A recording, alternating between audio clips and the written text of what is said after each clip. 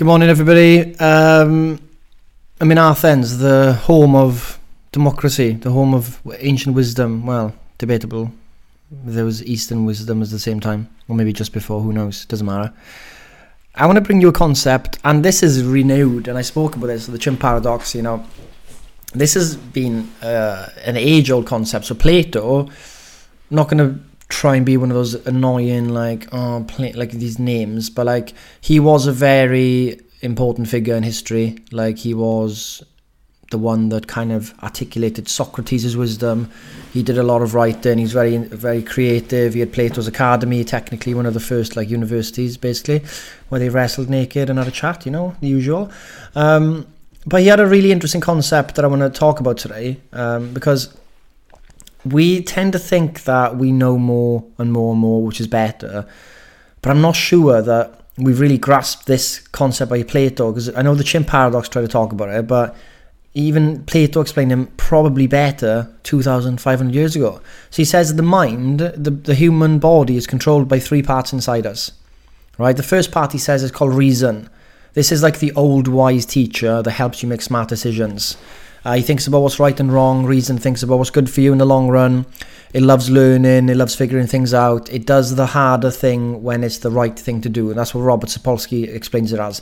Reason does the harder, helps you do the harder decision when it's the right thing to do. Right? That's what that part of the inside character, that's the first character Plato says, inside us. The second character inside us, and this is why the Christians liked some of Plato's stuff, because he talked about there was another character inside us called the spirit.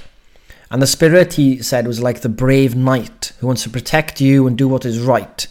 Gets upset when someone's unfair, when you're treated badly, but spirit gives you the courage to stand up for yourself and others, even putting yourself in danger.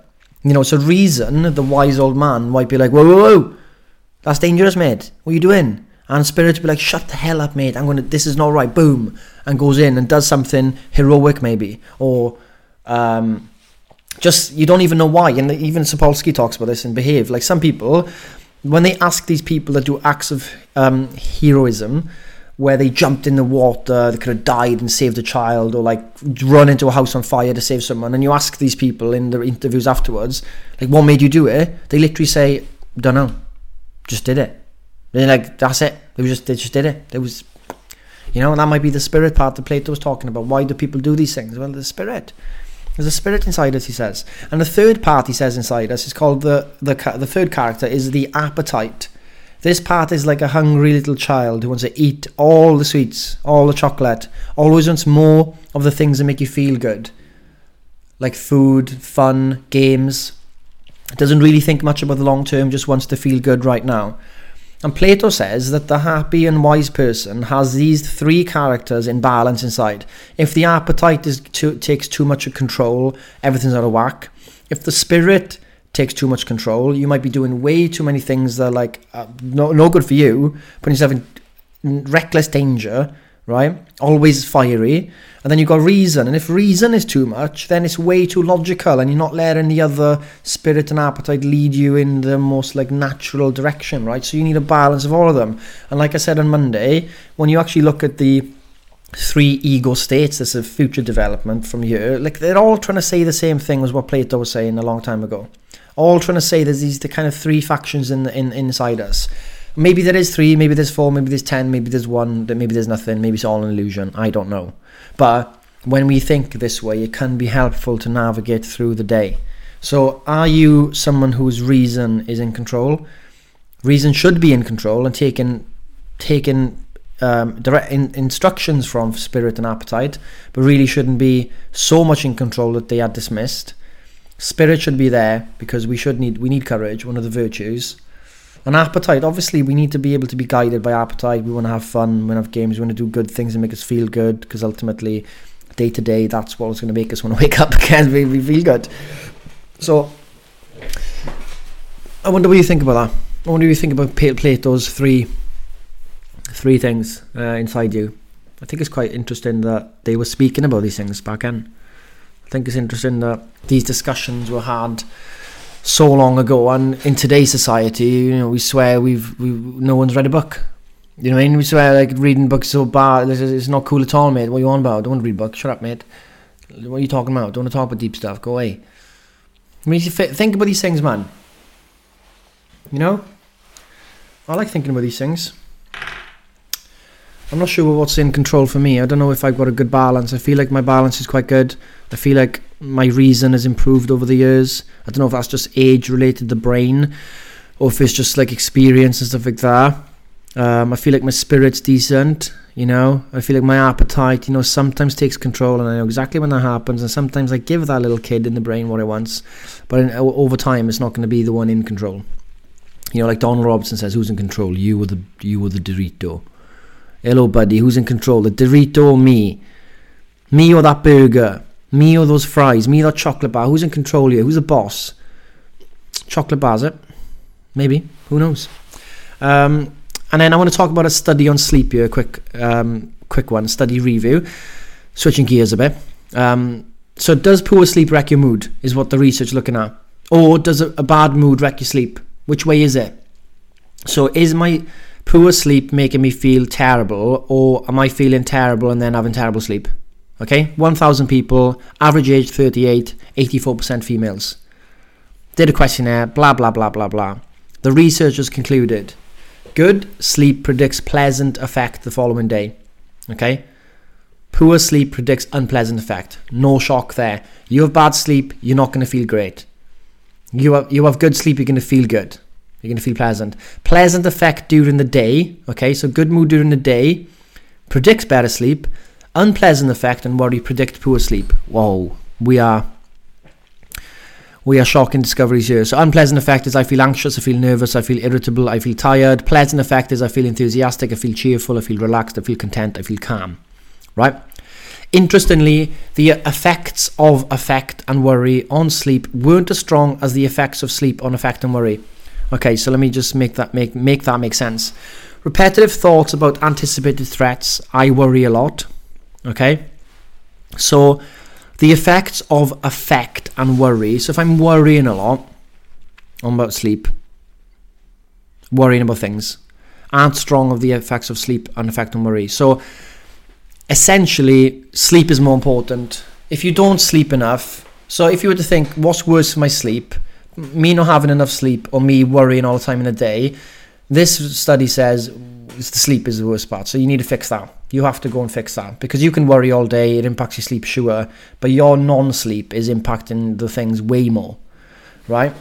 So this is a vicious circle. We have spoken about this stuff before, like, you know, these are just new studies, research coming out. It's like saying the same type of thing, but I don't know how many times you've got to, you know, get it in, get your sleep routine good. Like, have you got an alarm at 9 p.m. saying, hey, put your phone down, go to sleep?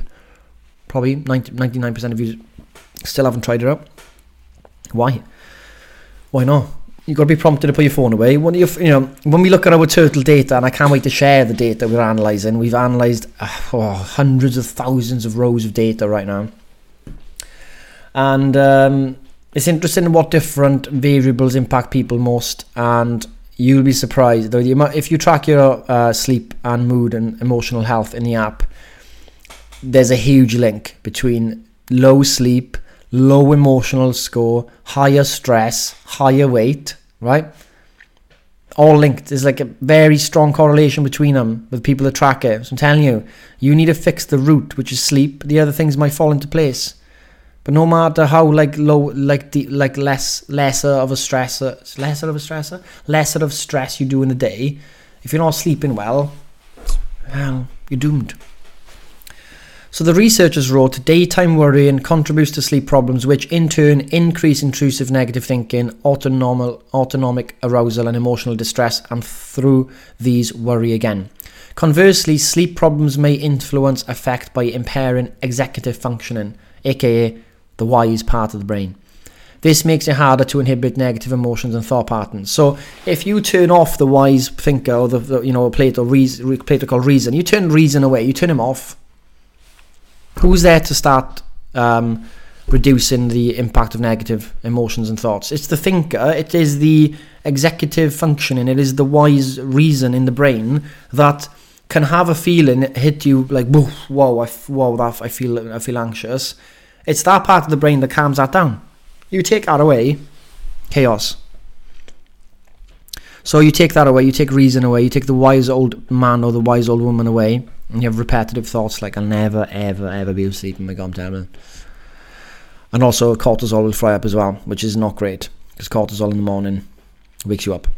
Our study suggests that any intervention that prevents sleep problems, unpleasant effect or worry not only benefits a particular symptom but other symptoms as well, and might turn a negative spiral into a positive one.